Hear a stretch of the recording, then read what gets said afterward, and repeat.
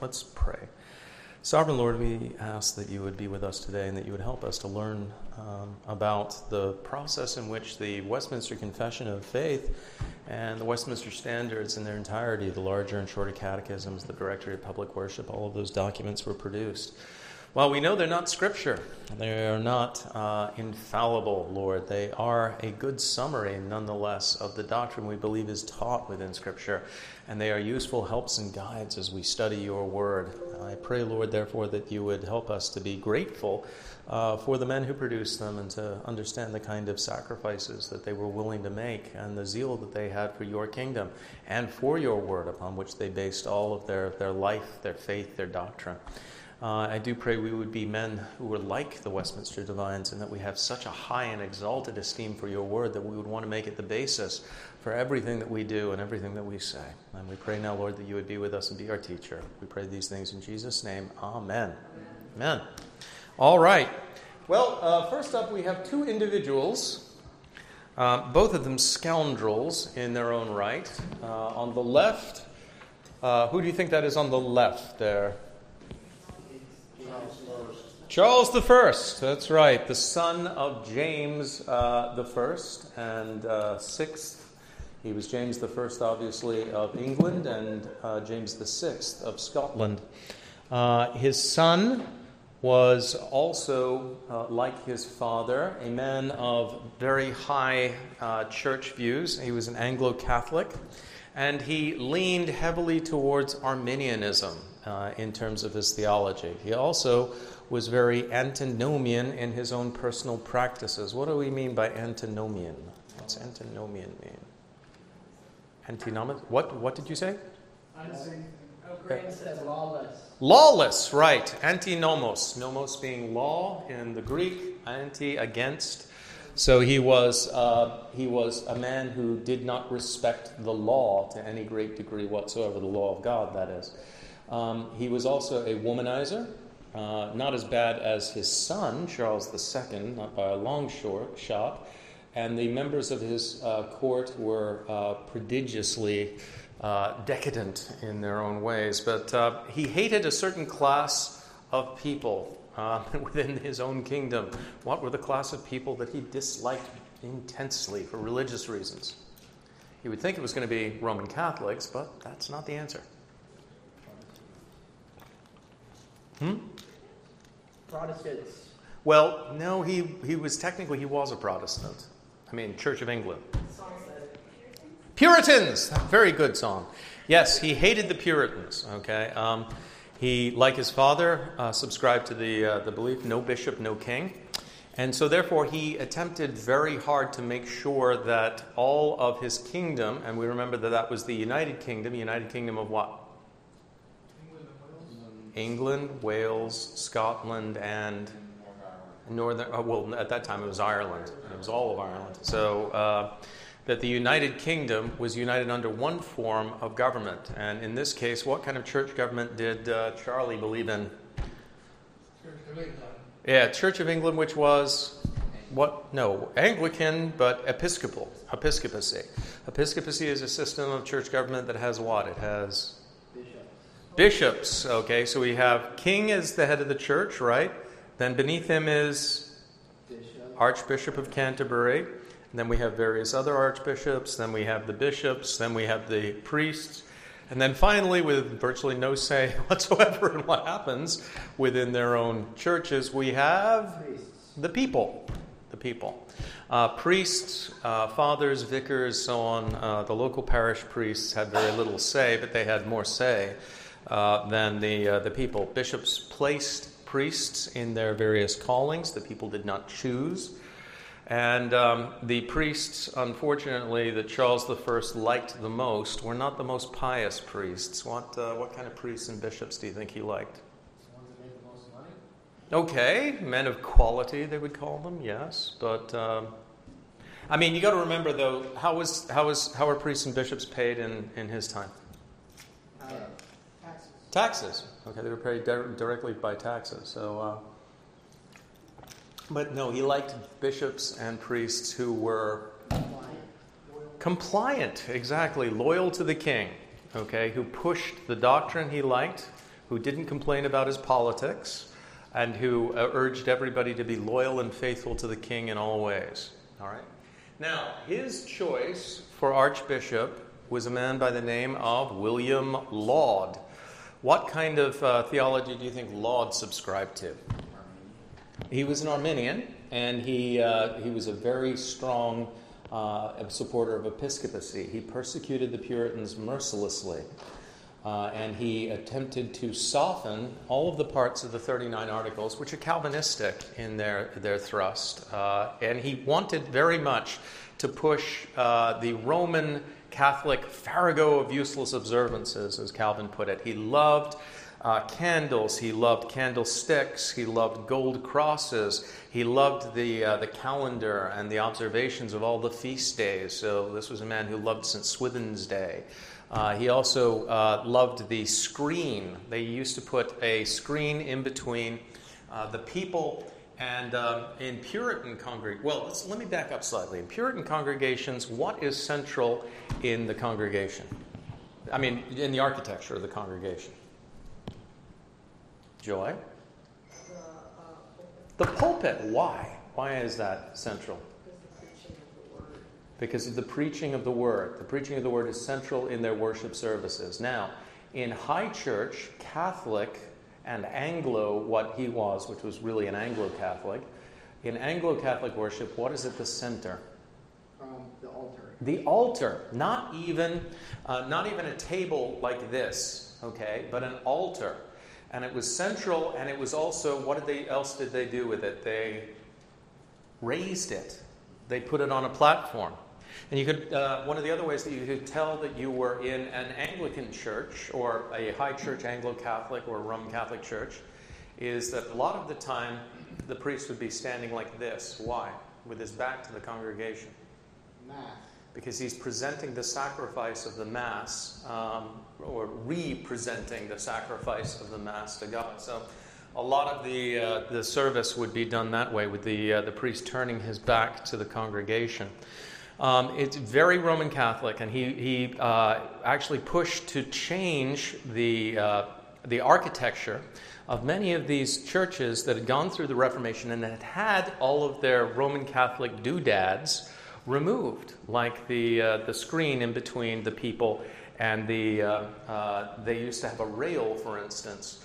The rail was where the people would come to, and they would kneel down in order to receive the sacrament on their tongue. And what would the priest say as he put it on the tongue of the person? You are blessed. Be blessed. The body of Christ. The body of Christ.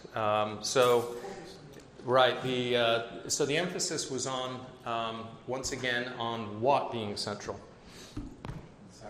Communion, the sacraments, the things that the church could do. So the church, once again, is trying to place itself in between the worshiper and Christ, the mediator.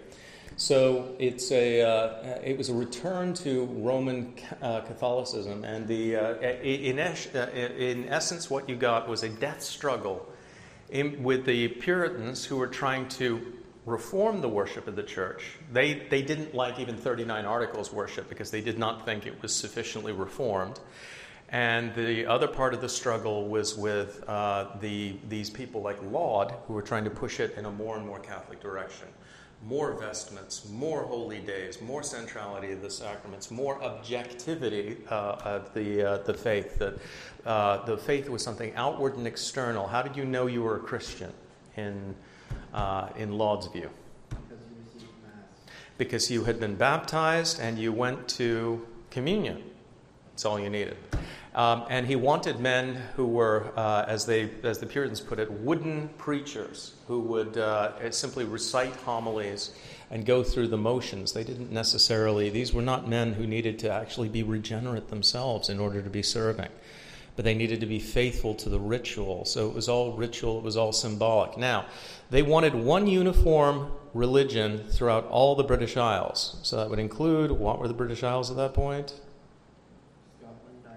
Scotland, Ireland, Wales, and England. They wanted them all to be observing the same thing. Now, the Scots, however, had embraced and had rigorously embraced what?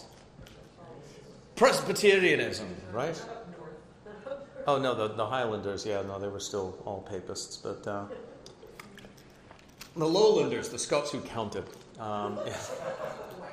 in Edinburgh, for instance, were all vigorous Presbyterians. These were men who had followed John Knox and the Lords of the Congregation into the Reformation of Scottish religion. And so when Laud's plan for them, however, was to do what? What do you think? What did he want to do?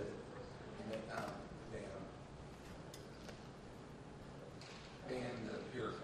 Yes, he wanted to move them back to Roman Catholic ways. So episcopacy, he wanted to go back to what the Scots would have seen as the Mass. All right? Do you have a question there? Or are you just touching? Yeah. Are you bidding on the item, sir? I'm sorry. All right, next one. All right, so this led to the famous Jenny Geddes and her stool incident. All right, what happened was Laud attempted to push episcopacy on the Scots. He essentially wanted a counter-second Reformation. Now, the first Reformation had broken the power of the Catholic Church in the British Isles. But he did not want the second Reformation. The second Reformation was a further reforming of practice that made them more biblical, that emphasized the need for biblical religion. So what happened was he wanted a counter-second Reformation that would move them in the opposite direction and establish episcopacy in places like Ireland and Scotland. So he sent in bishops and priests armed with the Book of Common Prayer to preach in Scottish churches using the Book of Common Prayer and these set liturgies. All right? How do you think the Scots reacted to that? Very badly, yes. So there was this famous event, and this is the English translation. In the original Scots, it's very difficult to understand. Jenny Geddes, who was an old woman, and it used to be the case that in the old cathedrals and the bigger churches in Scotland, the people would stand, and of course the preacher would stand in the pulpit as well. But if you were older, what would you bring with you? You would bring a stool so you could sit on it. Jenny Geddes was an older woman. I believe she was what they would have called a fishwife, one of the women who was involved in the selling of fish in any event. And she was in the cathedral on the day that Laud's puppet attempted to use the Book of Common Prayer to outline their worship. And there he is, dressed up in his robes and so on. And he begins using the Book of Common Prayer. And she leaps up and cries out, this is the English translation, "Devil cause you colic in your stomach, false thief! Dare you say the Mass in my ear?" And she picks up her stool, and what does she do with it? She chucks it at his head. Immediately, there's this... she starts the thing, and there's this volley of missiles headed towards the bishop's head. He beats a speedy retreat from the pulpit. And what Charles and Laud find very quickly is that they cannot reform the Scots or deform Scottish religion and get it to move away from Presbyterianism. All right, it is entrenched, not at least peacefully, but because for them this was a key issue. What do you think they did? Try it again? But how did they try this time? Yes, using force, not peacefully, okay? So if we can't get them to simply accept a change in their religion, moving back to episcopacy from Presbyterianism, a deformation of worship, what we're going to do is we're going to force it on them by force. But in order to do that by force, what do you need? You need an army, okay? So they began the process of raising an army. Now, the Scottish response to these attempts to deform their worship, to move them away from Presbyterianism, were to sign what they called the National Covenant, which was signed in Greyfriars Churchyard in 1638. If you go to the next slide. Okay, there it is, the Solemn League and Covenant for Reformation and Defense of Religion. Now, the Solemn League and Covenant was slightly different from the National Covenant that was signed in 1638. The Solemn League and Covenant was essentially the same document, but written in such a way as to unify all three parts of England, Scotland, England, and Ireland. They omit Wales. Wales got overlooked on occasion. Sorry, my Welsh brothers. But in any event, the idea was the Solemn League and Covenant would be a document that united all of them. This came about at the time of the Westminster Assembly later on. But at this point, the National Covenant was signed in Greyfriars Churchyard with many of the aristocracy and the common people penning their names to the document, some of them signing in their own blood. What it did was it said, we're loyal to the king and we'll serve him as faithful subjects. However, we are also zealous for a reformed kirk, a reformed church, and we will not accept going back to Roman Catholicism. It will not happen. So we are loyal servants. They were affirming once again, we're not rebels. We want to be good subjects of King Charles. However, we can't accept the destruction of our true biblical religion. And also, this was the critical issue for them. We cannot accept the idea that the king, while we accept that he has absolute sovereignty within the state, we do not accept that he has absolute sovereignty where? In the church. Okay? We say that the head of the church is Jesus. Okay, Jesus is the head of his church, and that no king has the right to usurp that position. Now, from King Charles's perspective, what was this? Yes, it was a declaration of treason. Okay, for him, it was just slightly less awful than the Declaration of Independence when it was signed by the Americans, but it was intolerable. There was no way he was going to allow that to stand. So he begins the process of raising an army. But to raise an army, you need what? Money. And where does he get his money from? Taxes. And who has to vote in order for taxes to be raised?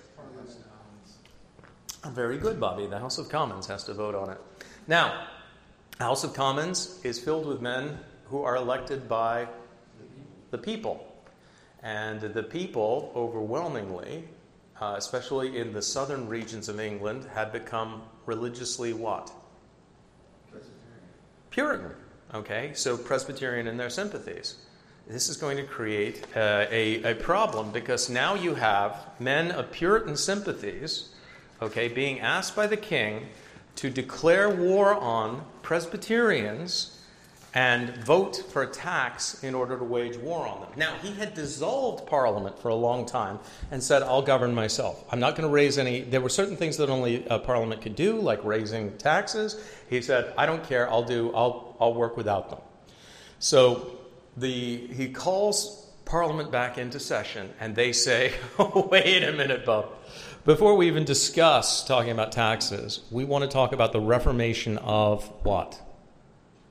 The English church, okay? We want something to replace the 39 Articles that is absolutely reformed and Presbyterian in its church government. That's what they wanted. How does Charles feel about this? No way. So he attempts to do what? He attempts to dissolve Parliament, okay? To say, okay, this is ridiculous. I attempted to get them to back me up so I could wage war against the Scots. Now they're saying, no, they're our brothers. We're not going to do that. We want what they have, actually. They have Presbyterian church government and Reformed doctrine. We want that. And in fact, we want a unified Reformed doctrine for all of England and Scotland and Ireland. All right? So they call upon the king to create an assembly of divines in London at Westminster in order to work out those documents that would unify all of the kingdom under Reformed doctrine with a Presbyterian system of church government. How does the king feel about that? No way, Jose.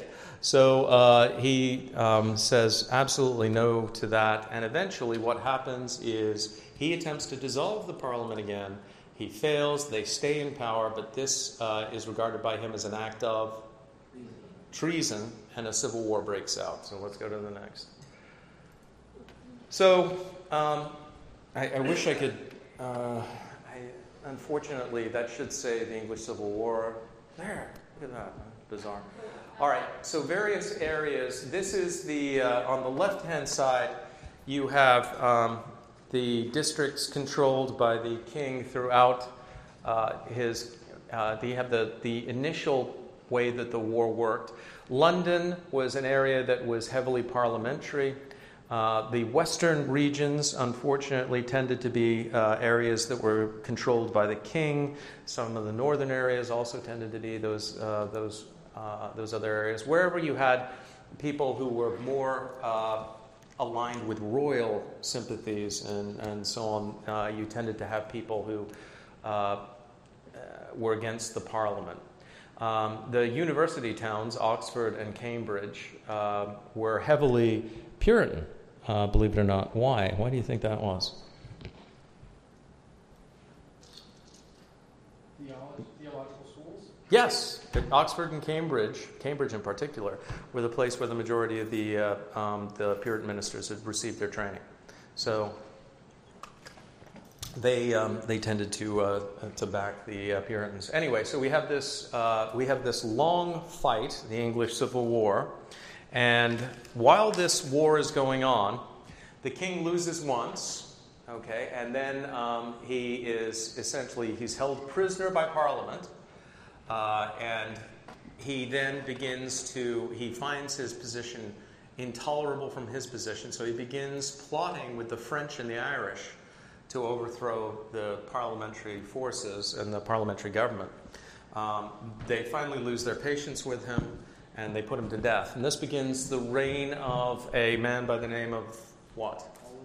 Oliver Cromwell, who assumes the title of Lord Protector of England. He was offered the crown, could have been the King of England. It actually would have been, and he declined it, saying that it wasn't his to assume that particular prerogative. England would have been a lot better off had he done so, but he did not. Oh well. Which opened the door for the Stuart dynasty to come back, and they were thoroughly unreformed. So, however, during the Civil War and after the Civil War for a little while, the Westminster Assembly, that Assembly of Divines, met in London. Let's go to the next. All right. It's the famous, where have we seen this painting before? In the hallway, that's right. The interesting thing is, from a Presbyterian perspective, it's not the greatest painting on the face of the planet. Why? No. It's a very English painting from the 19th century. But why is it? Do you know what it's a picture of? It's the declaration of the liberty of conscience by the independents at the Westminster Assembly. The man who's standing up, I've forgotten what his name is, but he's making an impassioned speech that church government should not be Presbyterian, that church government should be congregational in its nature, and that what one church decides should not bind, or even the majority of churches decide, should not bind the consciences of individual congregations. So very congregational, very what we would call today Baptistic, and it's an independent mindset. So it's kind of funny that so many Presbyterian churches have this declaration of independency within their own halls. But it's the most famous painting of the Westminster Assembly while it's actually working. Yes, Keith. And then Kevin. Keith points to Kevin. Kevin says. I don't think it was. That's a good guess, though. Good guess, but I don't think it was. Any other questions at this point? Anybody know the name of the room where they're meeting? I do know the something chamber. Joy, do you get the pastor's wife point or no? No, the Jerusalem chamber. It's the Jerusalem chamber for 1,000 points! That makes you the winner! Show her what she won! That hurt. All right, let's let's go to the next slide. All right. On the left, we have the cathedral known as Westminster Abbey. The Tower, Big Ben. You know the song. Anyway, moving on. And then over, Bobby's on bicycles. It's Philip Nye. It's terrible. Philip Nye! Very good! I looked at the painting. I know, he just went up and looked at the painting. So Philip Nye was one of the independents, yeah. All right, so that's the Jerusalem chamber, a fairly contemporary picture. Interesting thing was, it is a very small room. But why do you think they met in such a small room in Westminster Abbey? There's a feature actually in the painting that we'll tell you very quickly. Yes? The fireplace? The fireplace! Why? Because central heating does not exist. Westminster Abbey gets stinking cold during the winter at this point in time. Yeah, it's a giant stone box, and during the winter it was freezing. So you wanted a smaller room where they could gather and be around a heat source and so on. Many people have these visions of kind of a university setting where they had, or some sort of like Athens legislature with the round things, but they just pulled up chairs and had their discussions in various areas and so on. In any event, going to the next, before they began work, all of the divines had to take an oath. All right, they had to swear upon they had to swear out the principles that they were going to follow as they were creating the Westminster Standards. And they said, "I do seriously promise and vow, in the presence of Almighty God, that in this assembly, whereof I am a member, I will maintain nothing in point of doctrine, but what I believe to be most agreeable to the Word of God, nor in point of discipline, but what may make most for God's glory and the peace and good of His church." So they were declaring that the substance, the very ground of everything that they would decide and declare was ultimately the Word of God. Okay, that Scripture was the ground, that what I believe to be most agreeable to the Word of God. Now, this meant that they were saying, I'm not going to swear my allegiance to the king and put into place what he says. I'm not going to follow the traditions of men. I'm not going to go after any sort of party cause or be a partisan for particular practices. But I will only declare that I support that doctrine which I believe is taught in the Word of God. All right, so the Word of God has to be the basis. Now, what do you think the king said to the various members of the Church of England who were invited to come to the Westminster Assembly? The king? Yes, King Charles. You better not go. Yeah, he told them don't go. So a number of bishops, some of them very wise men. Bishop Ussher, for instance. What's Ussher famous for? Anybody tell me?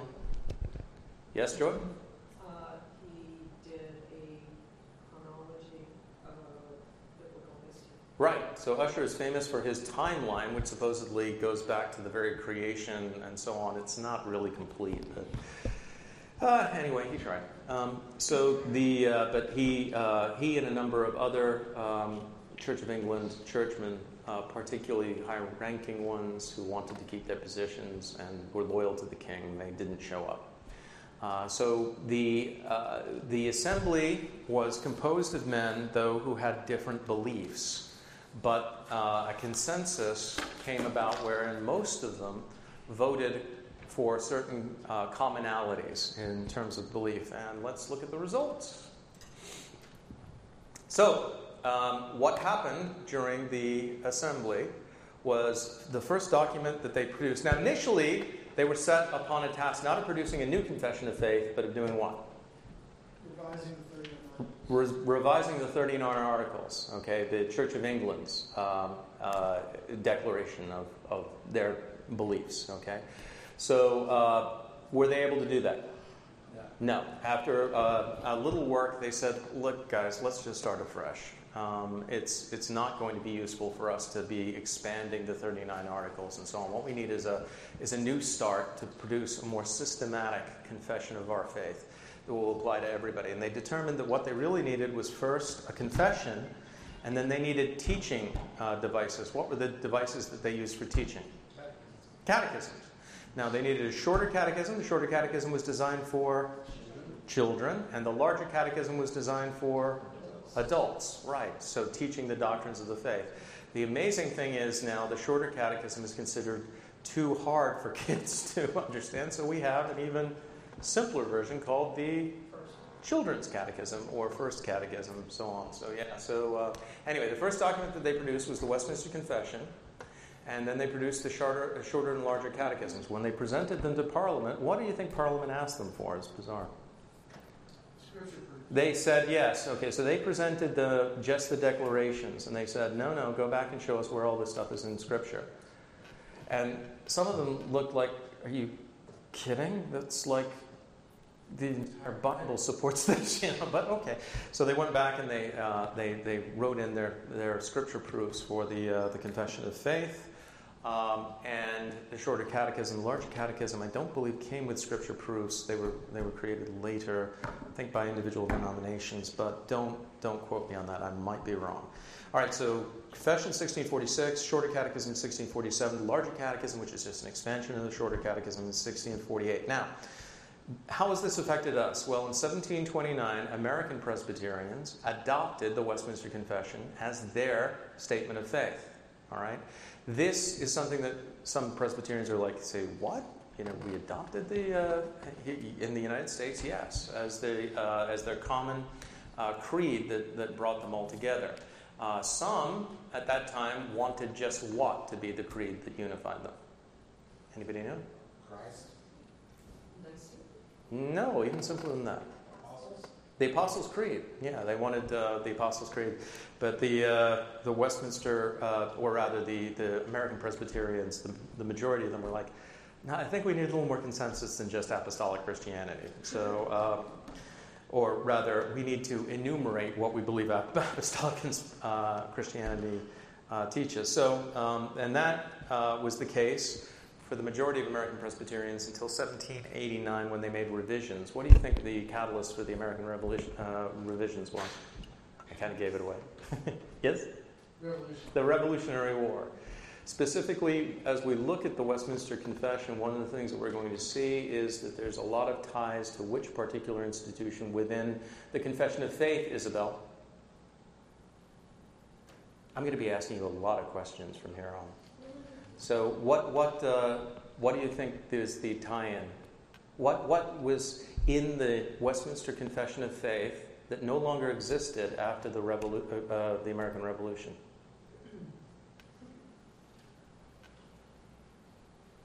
Didn't exist after it existed before the American Revolution in the United States, but not afterwards.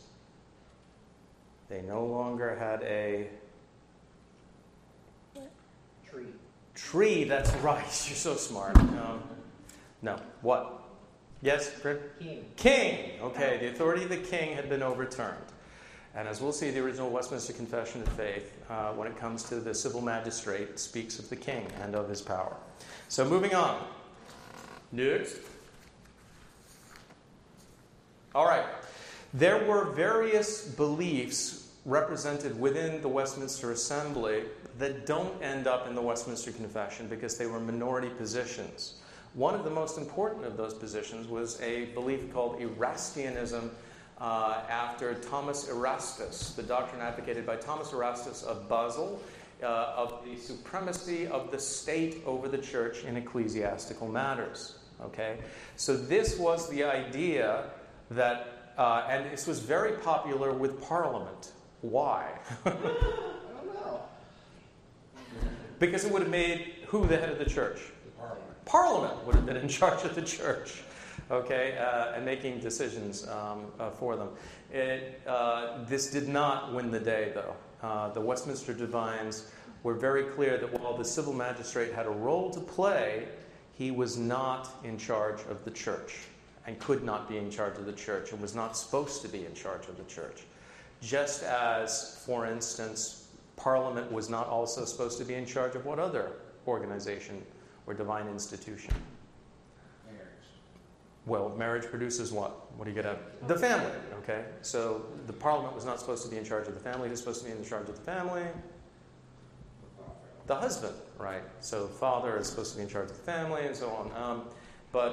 So Erastianism, there were Erastians. There were also, as we've discussed before, that independents who didn't believe that you should have church courts. They only believed there should be individual sessions within churches, pastors, and then elders and deacons within, and that each congregation was, in essence, independent and should have liberty of conscience.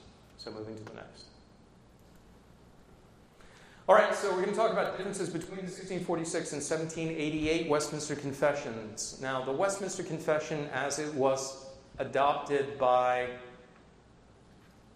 1788, adopted by who? Americans. Okay, yes. Now, what branch of the church are we part of? What branch of the church? Yes. Presbyterian? Jesus freaks. We're Jesus freaks. That's true. We're Reformed, yes. Let's be more specific. Presbyterian?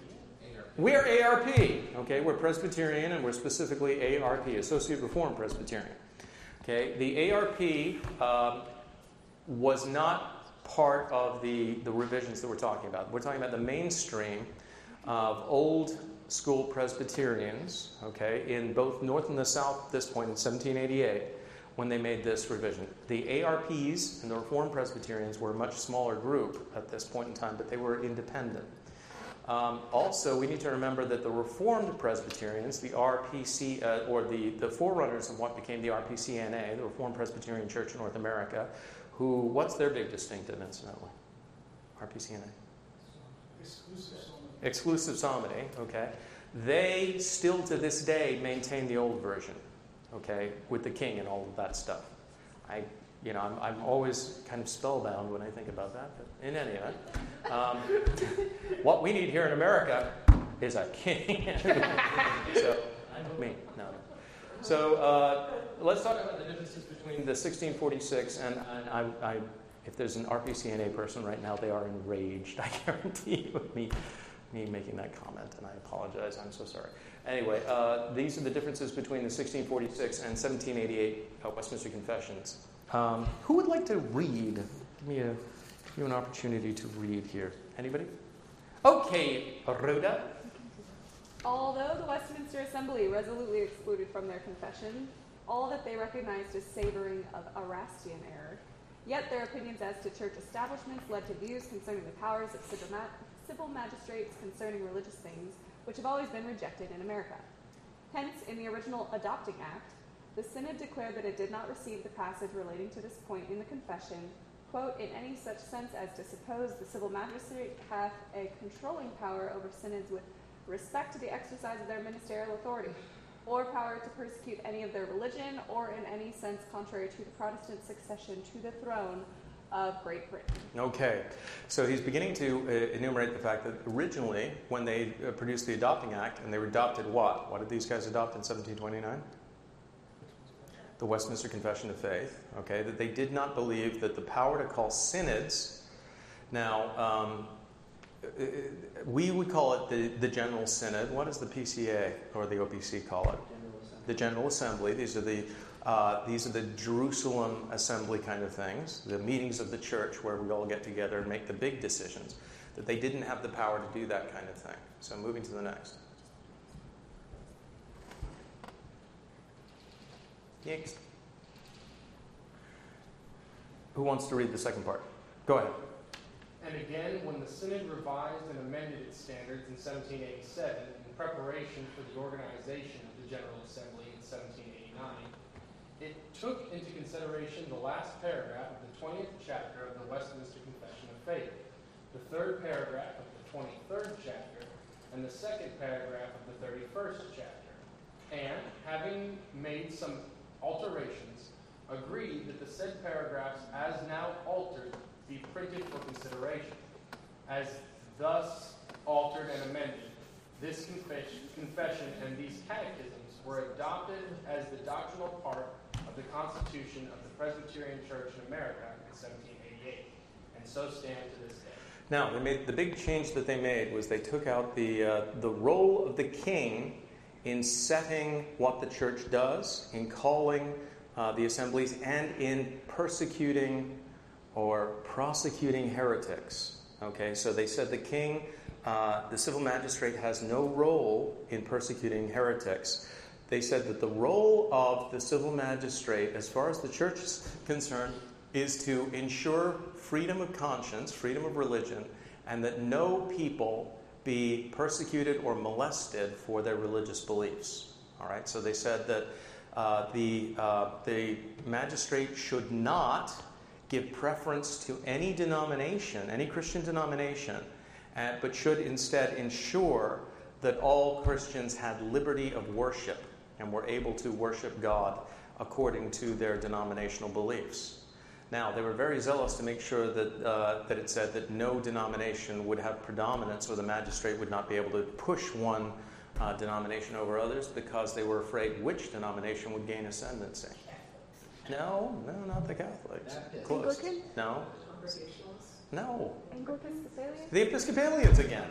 Okay, so the Episcopalians had predominance before the Revolutionary War, and they were afraid that they would simply reassert their predominance once again, because in many cities they had the largest churches, and historically they'd had the most support from the local governments, and so they were afraid that they would simply reinsert themselves in that position. Saul. So what's the difference between them and the Catholic Church? Like, are they semi-reformed or something? And then Well, you've got to remember the Church of England has who is, and the Roman Catholic Church has the Pope. Huge difference. Also differences in doctrines. Most Episcopalians also are low church Episcopalians, not the Anglo-Catholic Episcopalians. So they believe in rites and ceremonies and feast days and things like that. They do not believe necessarily that the Mass should be celebrated. They don't believe in transubstantiation and things like that.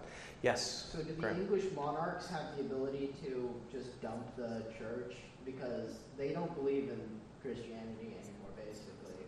Well, they're in a very difficult position. The last sovereign who went through a coronation was who? Elizabeth II, as a matter of fact. And she was declared at her coronation to be, vis-a-vis the church, defender of the faith, okay, and the head of the Church of England, nominally, although who actually makes all the decisions, really? The Archbishop of Canterbury and the Council of Bishops at Lambeth make most of the decisions. But the issue is now, well, functionally, Prince Charles is a Buddhist.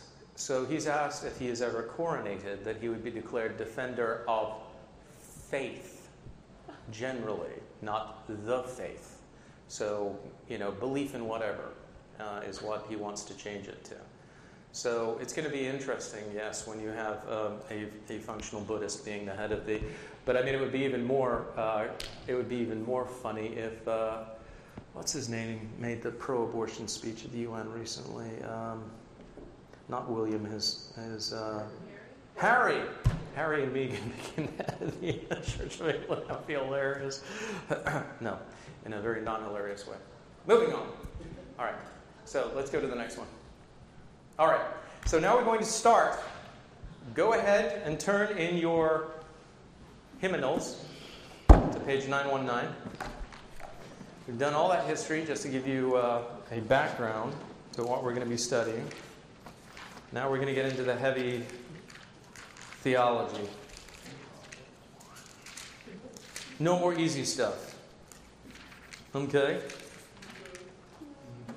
All right, so 919. Now, you will see, Rhoda, what is the title for chapter 1? Of the Holy Scripture. Of the Holy Scripture. Now, how many of you sat through our presentation on the Belgic Confession? Okay. Did the Belgic Confession start with the Scriptures? No. Interestingly enough, the Belgic Confession starts with the doctrine of what? God. All right? God precedes the Scriptures, obviously, right? Okay. Truth. Yes, it does. All right. But the question remains, how do we know about God? Through the Scriptures. If we want salvific knowledge of God, we have to look to the Scriptures. Now, Alan, is the Scripture the only place that I can learn anything about God? No. Where else can I learn stuff about God?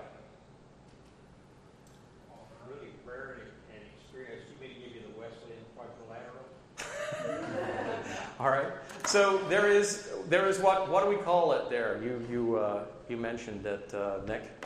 General revelation. General revelation. We don't want kernel cogitation. We go directly to general revelation. Sorry. Anyway, I know. General as opposed to special revelation. Special revelation is what we find in Scripture. General revelation is what we find in the world, okay, the universe that God has created. Because we believe that God created everything. If it exists, God created it. And all of it tells us something about God, as we'll see. But it does not, the world doesn't give me enough information by itself, does it, to be saved? No, it does not. Okay. All right, so the question there was most Reformed confessions of faith start with a chapter on God. The Westminster Confession of Faith starts with a chapter on Scripture. Why do you think that is? Joy. Because that's the means by which God has chosen to reveal himself. Right. If we want to have true knowledge about God, who he is, and we want to know what to believe, all right, then we need to look at special revelation. So we start with Scripture. What do we believe about Scripture? What do we believe about the primary source where we learn about God and theology? Theology is a big word, but what does it really mean? Yeah, the study or the science of God, really. All right, so two different ways that God reveals himself to mankind, general revelation and special revelation. We're going to be looking at what the Westminster Confession says about special revelation, where we learn the truth about God. Let's go to the next one. All right, so Westminster Confession of Faith 1.1. Let's go ahead and read it before we read that particular slide. So you guys have got your hymnals open, right? To the right place. Who would like to volunteer to read 1.1 for us? Gotta have a hand. Okay, son. Although the light of nature and the works of creation and providence do so far manifest the goodness, wisdom, and power of God as to leave men unexcusable, yet are they not sufficient to give that knowledge of God and of his will which is necessary unto salvation. Therefore it pleased the Lord at sundry times and in divers manners to reveal himself and declare that his will unto his church, and afterwards for the better preserving and propagating of the truth, and for more sure establishment and comfort of the church against the corruption of the flesh, and the malice of Satan and the world of the world, to commit the same wholly unto writing, which maketh the Holy Scripture to be the most necessary, those former ways of God, revealing his will unto his people, being now ceased. Okay, excellent. Thank you, son. All right, so what we see there is that there's three essential declarations that are going to be made. The first deals with the kind of information that we can get from nature, what it can do and what it can't do. The second, where God began to fill in the blanks and tell us what nature doesn't. And then what happened to the original means by which God transmitted true information to us and how that changed. Okay, so this section asserts that a knowledge of the existence of God and a number of his perfections is attainable by the light of nature and the world of creation and providence. We're going to see some scriptures in a little while that make that assertion plain. Secondly, that the light of nature is insufficient to give fallen men that knowledge of God and of his will which is necessary unto salvation. In other words, can I look at the stars? I can look at the stars and realize there's a God, right? But I can't look at the stars and figure out how to be saved by that God. Yes? Right. Okay.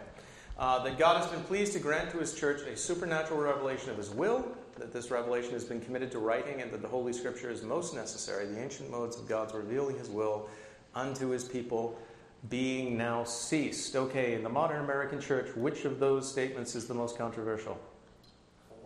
4. Why is 4 controversial? Because people still think that prophecy exists. Mm-hmm. Not just prophecy, words of knowledge, tongues, all sorts of manifestations of God's power. All right, so let's go to the next. All right.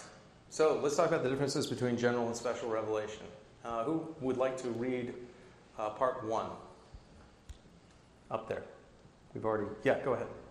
Although the light of nature and the works of creation and providence do so far manifest the goodness, wisdom, and power of God as to leave men unexcusable, yet they are not sufficient to give that knowledge of God and of his will which is necessary unto salvation.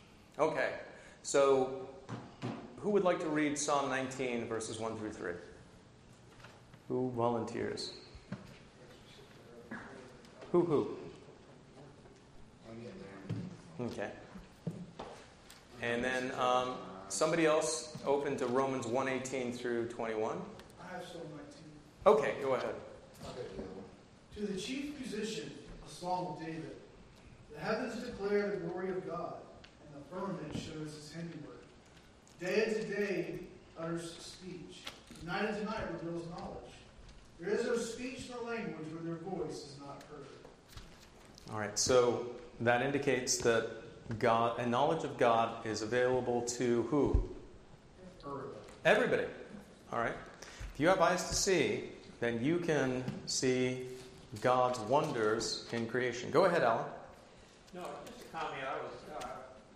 I humorously mentioned about the Wesleyan quadrilateral, which is scripture, experience, reason, tradition. Mm-hmm. Third, maybe not so much. But scripture, and with Wesley, scripture was primary.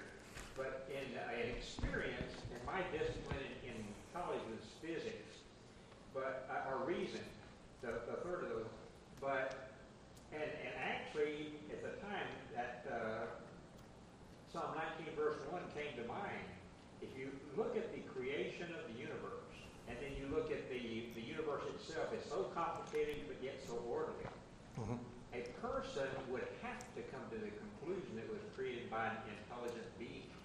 Well, that reasoning, I think, would just a very intelligent, very powerful being, and that reasoning would just lead you to, I think, a knowledge of God. Right. And that analysis. We, however, are so determined not to allow there to be a creator, an intelligent designer of what obviously is a design system, that we've gone to ridiculous lengths. A number of men have made it very clear that it's impossible that the universe and everything within it, mathematically, it's simply mathematically impossible that the universe as it now exists could have probability-wise come into existence by chance. There are just too many chances.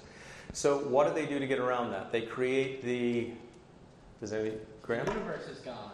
It's circular reasoning. Well, okay, the eternal universe, but yes. I think you're thinking about a multiverse. The multiverse, okay? There are literally billions of universes out there that failed, okay, that didn't get them all right. We're just living in the one part of the multiverse where all of these amazing coincidences came together in exactly the right way.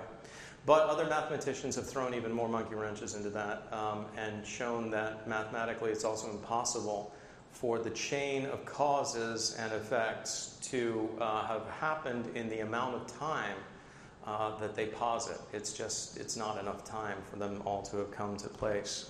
Fred Hoyle, what do we know Hoyle for mostly? Card games. Right, the rules of games, right?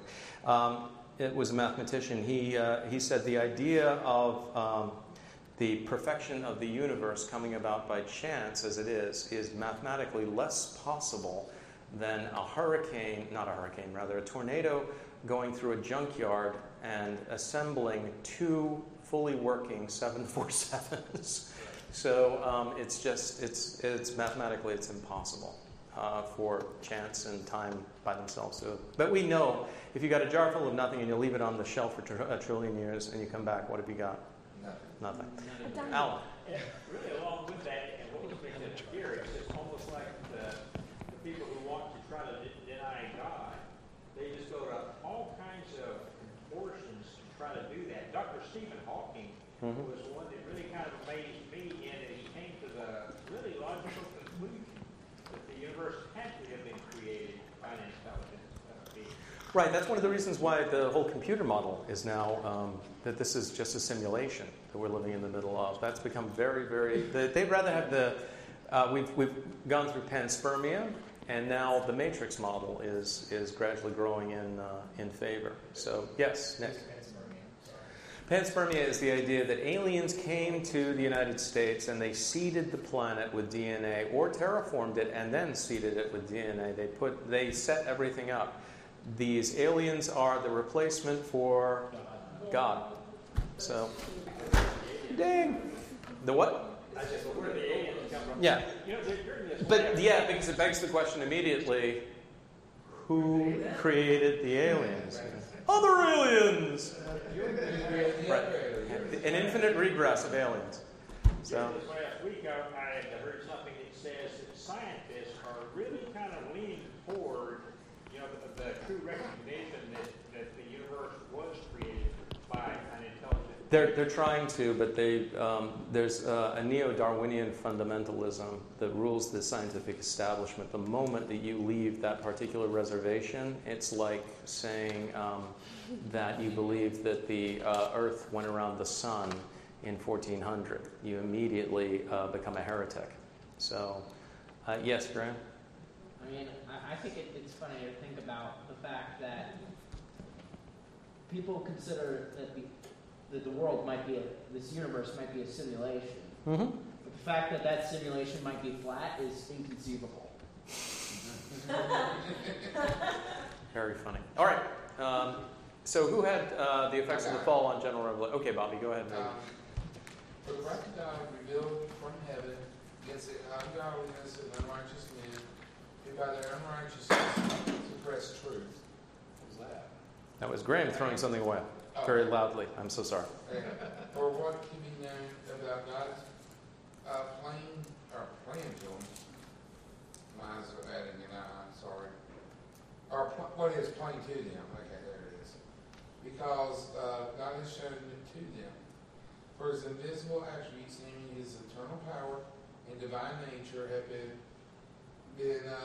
clearly perceived since the creation of the world, in things that have been made, so they are without excuse.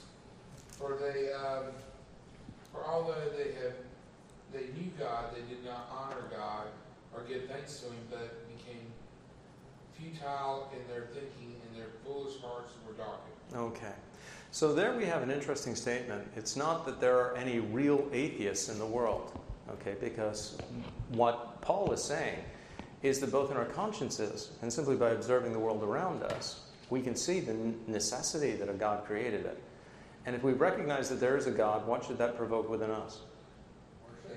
Worship, yeah. Okay, this is a God who is good and worthy of all worship. But instead, it says that we deny something. What do we deny, Isabel?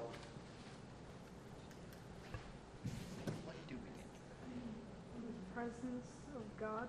We deny the what? Presence of God. We deny God. Okay. Instead, we worship.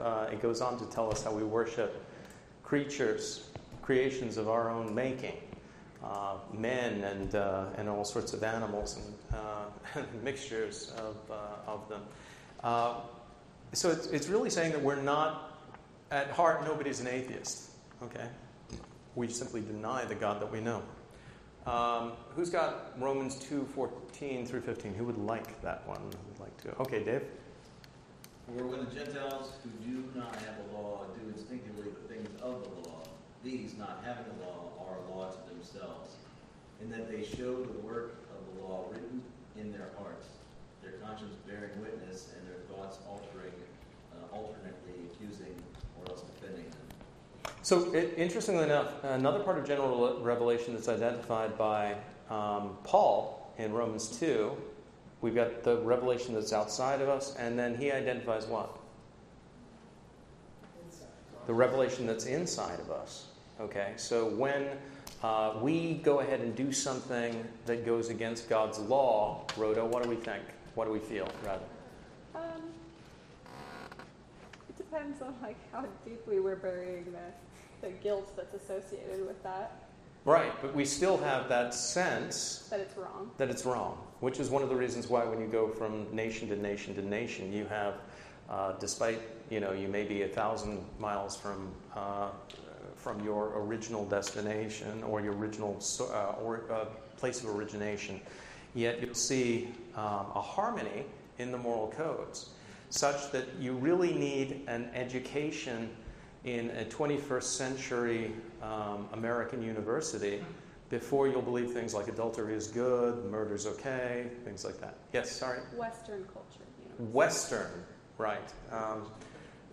But for centuries upon centuries upon centuries, we all understood, yeah, killing babies isn't very good. We probably shouldn't do that. Although we are able to burn our consciences, aren't we? So we did have nations where child sacrifice was a positive good, Moloch worship and things like that. But so we proved that we can turn against what we know within us. We can sear our consciences and do the wrong thing. We'll talk about the necessity of special revelation next week. I'm going to leave it at general revelation, but we'll see what we can't see, so to speak, in the general revelation and in conscience, why that is insufficient in order to save us, why eternity is actually